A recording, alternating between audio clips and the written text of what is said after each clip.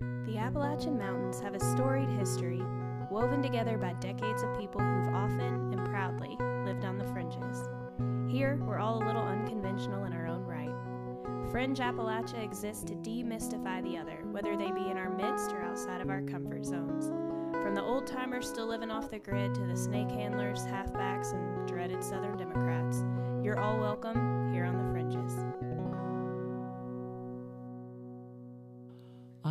I'm Pat Tompkins, and I live on Fork Mountain, which is at 3,700 feet north of Bakersville. And I have a little homestead up there, 3 acres surrounded by forest, up to 5,000 feet. I've been there for 33 years. It's an amazing place. It's actually not my land anymore. It's part of Southern Appalachian Highlands Conservancy. And I came here with my 2 sons from Vermont, and just to work for the summer at a camp in Silo, and ended up getting together with someone that I'd known up in Vermont, and we bought this land. And I've been there 20-some years on my own. Everybody else kind of moved off, Yeah. went on their own way.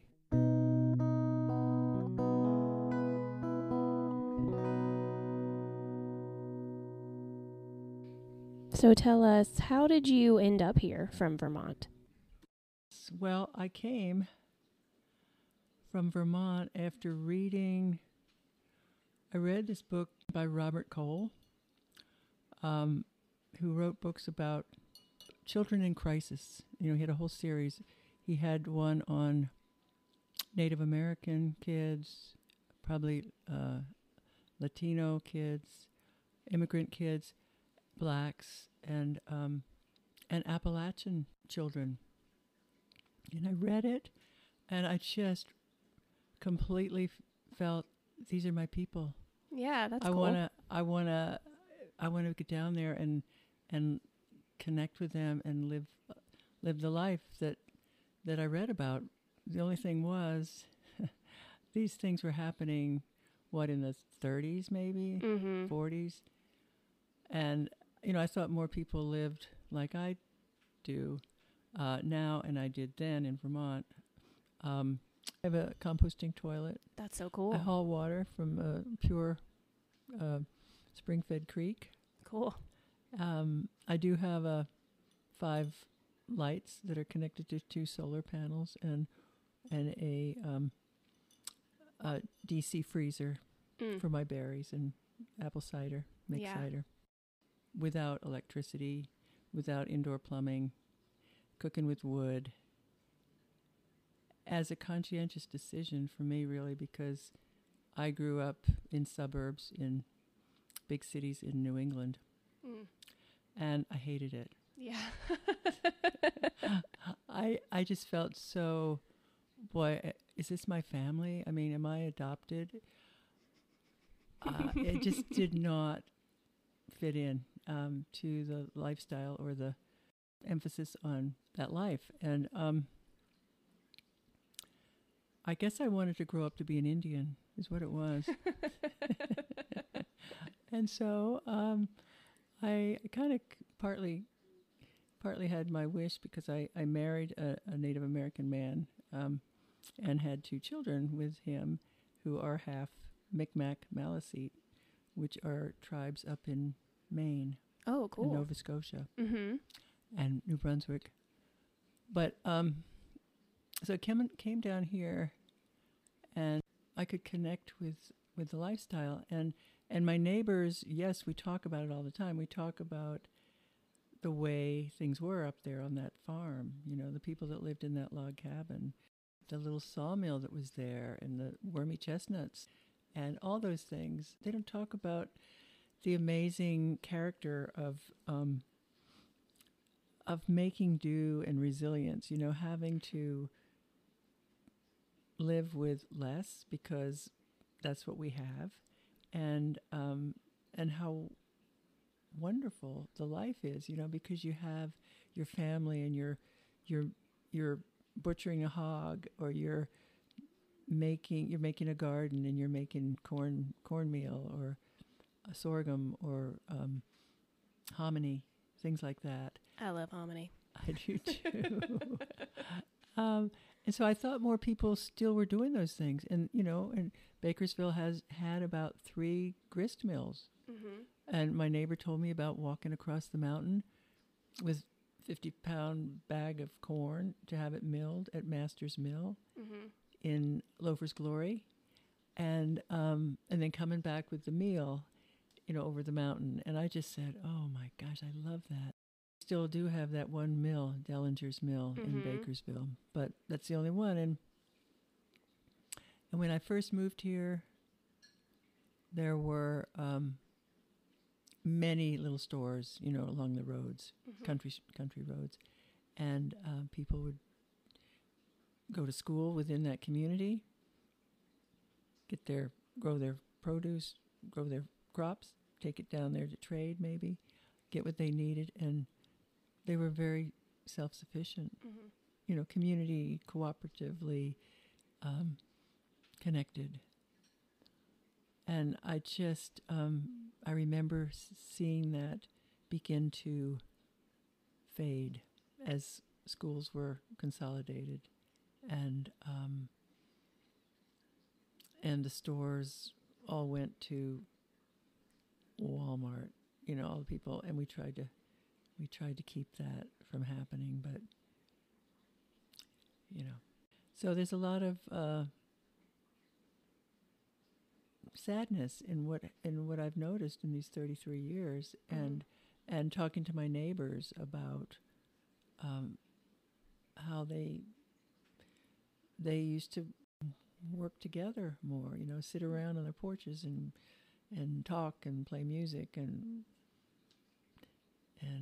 shell beans and peas and stuff like that. So it's I'm kind of grieving the loss of that life. I know I make it a point to string beans with my girls on the porch because that was my favorite thing to do with my granny. Yeah, so I'm like, right. That is a memory that I love. And so I want them to have those. And there's just something so wonderful about the fact that, they go get their eggs and they sell their eggs and we cook the eggs, that they get to see the whole cycle of how it works, even on a small scale. So I'm optimistic about my generation of people, where a lot of these things are coming back as kind of like trendy. To homestead is trendy, to have your own animals is trendy, and I'm like, I don't care if it's trendy or not. I think it's great. Like, I'm happy to see that there's a somewhat renewed interest in younger folks in doing things the way that like my grandparents did. So I think that's awesome. Yeah. We're sitting in my kitchen right now. I have lots of lights and an electric stove that we made tea on. So when you're with other people and in other homes, like, what do you find would be the biggest disconnect between how you do things on a daily basis and how I might do them? Even just, we literally live probably like 10 miles apart, but obviously worlds apart in how we may do some tasks. Well, it takes me a lot longer to just get everything that I need, the water, for instance, the wood for my stove for heating my house and cooking, because I have a cook stove and a heating stove. So it's direct responsibility. I am very aware, and it because I'm not having to work out. My income comes from my farm. I'm not in my car a lot. I'm there probably most of the time, except for a couple of days a week when I come in town to do my laundry, which I used to do up there, but it just took a little bit too much time. So it's a slower pace, but I feel really good about it because, as your daughters know about compost, that's not a burden to the landfill. It goes directly recycled back into your garden. And the same thing with my composting toilet. There's this humanure is the catchword for what we have, and it's just a simple way of recycling human waste and allowing it to sit for a year, and it's incredible the finished product. I mean, it looks like black gold, really. And it doesn't smell, and I could probably put it on my garden, but I put it on my fruit trees, around my fruit trees. So there's not much waste. I think all the time about how what I do is going to affect the things I care about, like the land, the water. I just want to have things in balance as much as possible, and to care for that land for generations to come. And I feel really good about that. Yeah. Being conscientious is such a discipline, I feel like, especially in our society now, because everything is so quick and moves so quickly. And I find myself, we try our best to be conscientious, like, composting our food waste, and we don't throw away food ever. That's why we have a pig and bunnies, and so no food ever gets thrown away. But then at the same time, because I live in like fast-paced working mom, I find myself placing lots of Amazon orders, and I find myself justifying it like, but I don't have time and I have to. And so I have lots of respect for being able to stay the course with conscientious decisions. And, I know doing a little is a lot better than doing nothing, but I'm also just awed by people who are like, nope, I'm going to go all in. I'm going to, I believe in this so much that I am going to forego convenience for my conviction. So I think that's super cool. Yeah. Well, the difference is that, the people that I thought were still living that way, the schools were nearby, or or school was the farm, and there were extended family, so it wasn't one family, it was a bunch of people doing the work, and then neighbors helping, and they weren't leaving the farm very much. So that's the difference, and so I just question how important. It's hard for me because my family, my sons who grew up on that farm do not want to have anything to do with that kind of life, except to come up and camp and fish and but they live in major cities, and they're in this, I call it kind of a treadmill of have to work harder, make more money to pay the bills, to get more things that in some ways are not that good for the family. Like all the stuff that comes on the smartphone, and how children are so addicted to them, and Facebook and all that stuff.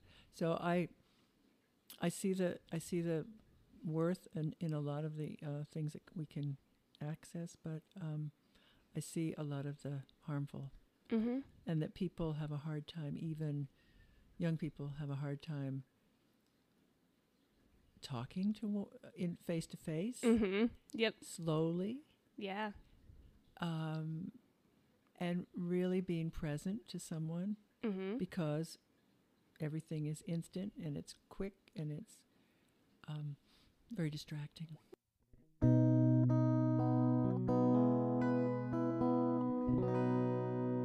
Do you consider yourself to be Appalachian? Would you identify as such? It's strange because I'm not really a part of, even though I've been here 33 years, not born here and raised here. Don't talk like most people. But I love the accent. I love the mountain ways of speaking. I just love it. And but that's not me, you know. I'm who I am and all the influences that I had. But my heart and my my intention of living is, it seems like it's right there with those people in the past more than in the present, because I feel like a lot of people they bemoan the fact, you know, and nostalgic for the things that are lost, but they don't see that there's any going back. And and I do see that there's going back. I see that that's what's going to save us. That, you know, Mitchell County had, I forget what percentage of farmers, you know, back in the 30s, probably 80%. I don't know. When I came here, there was lots more farms, big farms, you know. Then the developers came in and people sold out and or had to because of taxes and everything. There was a cooperative, reliant way of life that was beautiful and is beautiful, and I think it's essential that we get back to that. And it's not without, it's within reach, you know, if people believe it's possible, and it is, because we know how to do it. You know, it's not like we're city slickers moving in from other places that want to cut down the trees and not have gardens and anything that's going to be creating a livelihood, and be dependent on stores that in the future I think are going to be having some supply chains that are very difficult. Yeah. And so, you know, and the fact that people are turning to big businesses to save their economy, I think it's completely the wrong way to go. I think that we need to get back to small processing with the resources that we have here.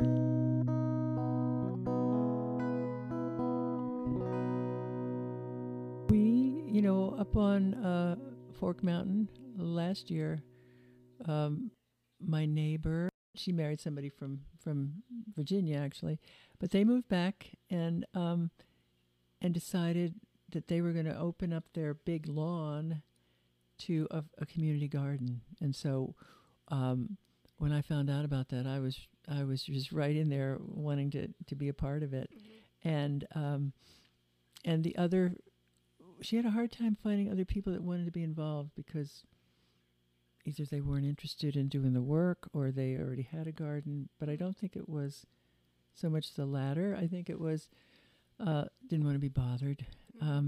But there was one family that lived down below me, that a single father and his daughter, who he wanted to pass along some of the things that he learned growing up, you know, and all the knowledge he had, and to her, who is, I think she was in 7th or 6th grade.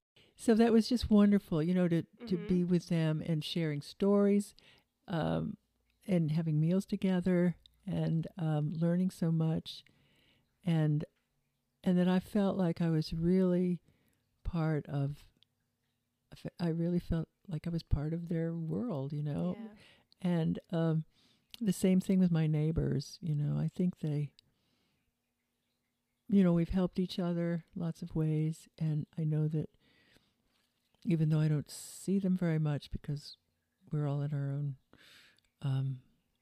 busy lives, but they're right there if I need help, and same with me for them. So those kind of things are really wonderful, and just trying to understand why people think the way they do in certain things that seem confusing to me. This neighbor who came to our community garden had probably about 3 Confederate flags flying and on his shed, And to be able to talk about that, to be able to say, what does that mean to you, and why, what's that all about? And it was mainly about something totally different than what people assume it might be about. Yeah. So things like that were really encouraging to me, to know that we can talk about subjects and understand better why we think the way we do and act the way we do. It's definitely, I feel like in my generation, a lot of the stereotypes about Appalachia center around like everything is political at this point, I feel like, but I feel like a lot of stereotypes about where I'm from center around like political opinions, like, oh, they're backwards, oh, they're hateful, oh, they're whatever, which has been interesting for people to meet me and see that those things are not, in fact, true, at least of me. And I am a product of here. So, and it's also really interesting to me, too, even the Confederate flag piece, like having some of the things that I've heard people say or do that, and these are people that I love very much, that could be considered hurtful or offensive to certain groups.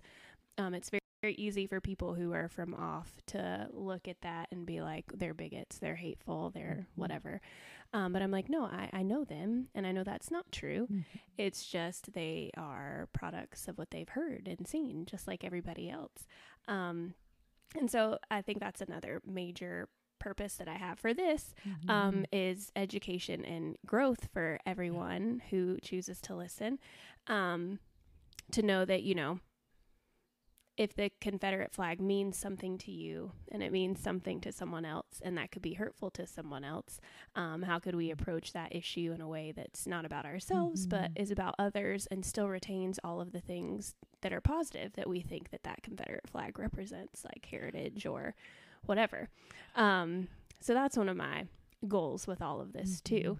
And I love that you talk so much about preserving land. I think that's something that would resonate with so many people who may not think that they have many things in common with you. But like people I know who are hunters, and it's very much a huge part of why they do it is for land preservation and respecting where their food comes from and wanting to know where their food comes from. And I hear so many of those sentiments and what you're talking about too. And, a lot of people may not put you next to some guy fully dressed in camo and, like smoking a cig on his way to opening day of deer season, like rifle season, which was yesterday.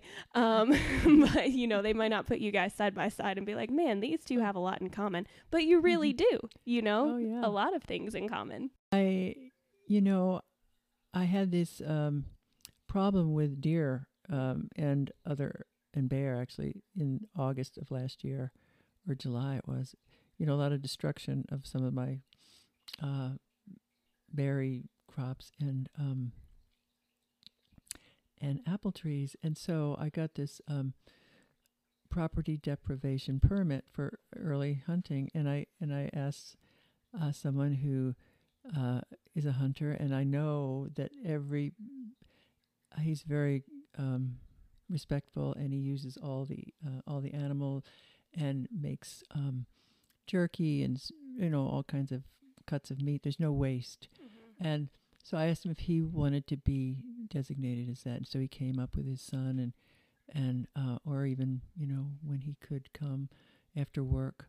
And we do not share the same political views, but there is this wonderful back and forth about, and sometimes it gets a little heated, but we can talk and we can understand, and there's a lot of respect because we know how each other lives. And so I was able to help him actually bring an animal out at the end of the day, and it was so much fun to be part of dragging this animal uphill, and I had my muck boots on and through the woods, and it was dark, and so it was an adventure. It was just this wonderful adrenaline rush to do that. And so I felt like, wow, I love this. And so but it's knowing people in the depths of who they are and seeing that we're all a combination of so many things, and let's connect on the important ways of being. Yeah. Yes, I love it. I'm definitely on the fringe of almost every because it's the way I live, and not too many people. I'm hoping that there will be other stewards that want to come and take over that responsibility of caretaking that land, and I've had several people come up. I've interviewed all kinds of folks. They come up and they're all enthusiastic and they share some values, at least on paper. And then they see where it is. They see that it's not really connected easily to the internet.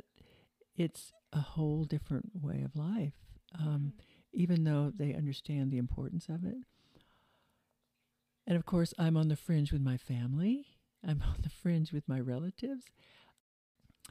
I feel like I'm kind of swimming upstream a lot of the time, trying to figure out what kind of people can almost readily understand and connect with me in ways that I won't feel so alone. I'll feel more, we're doing this together. And the people that I come up with are mountain people, but maybe not the modern mountain people. I don't know. And since I'm not from around here, that's a handicap. The other people I think of almost immediately are Native people. So that's where my heart is, in preserving and caring for, and not only the land, but the people's livelihoods and culture, both Appalachian culture and Native culture. And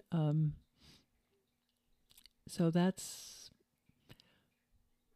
both my hope and my sadness that it's not readily, people aren't knocking on my door to say, how can we use this land in a way that will revive the people that were here, you know? So that's basically where I'm coming from. I want to extend the biggest thank you to Pat for joining us on this episode. I learned a whole lot, and I hope that you did too. A lot to take away and think about. We'll see you next time.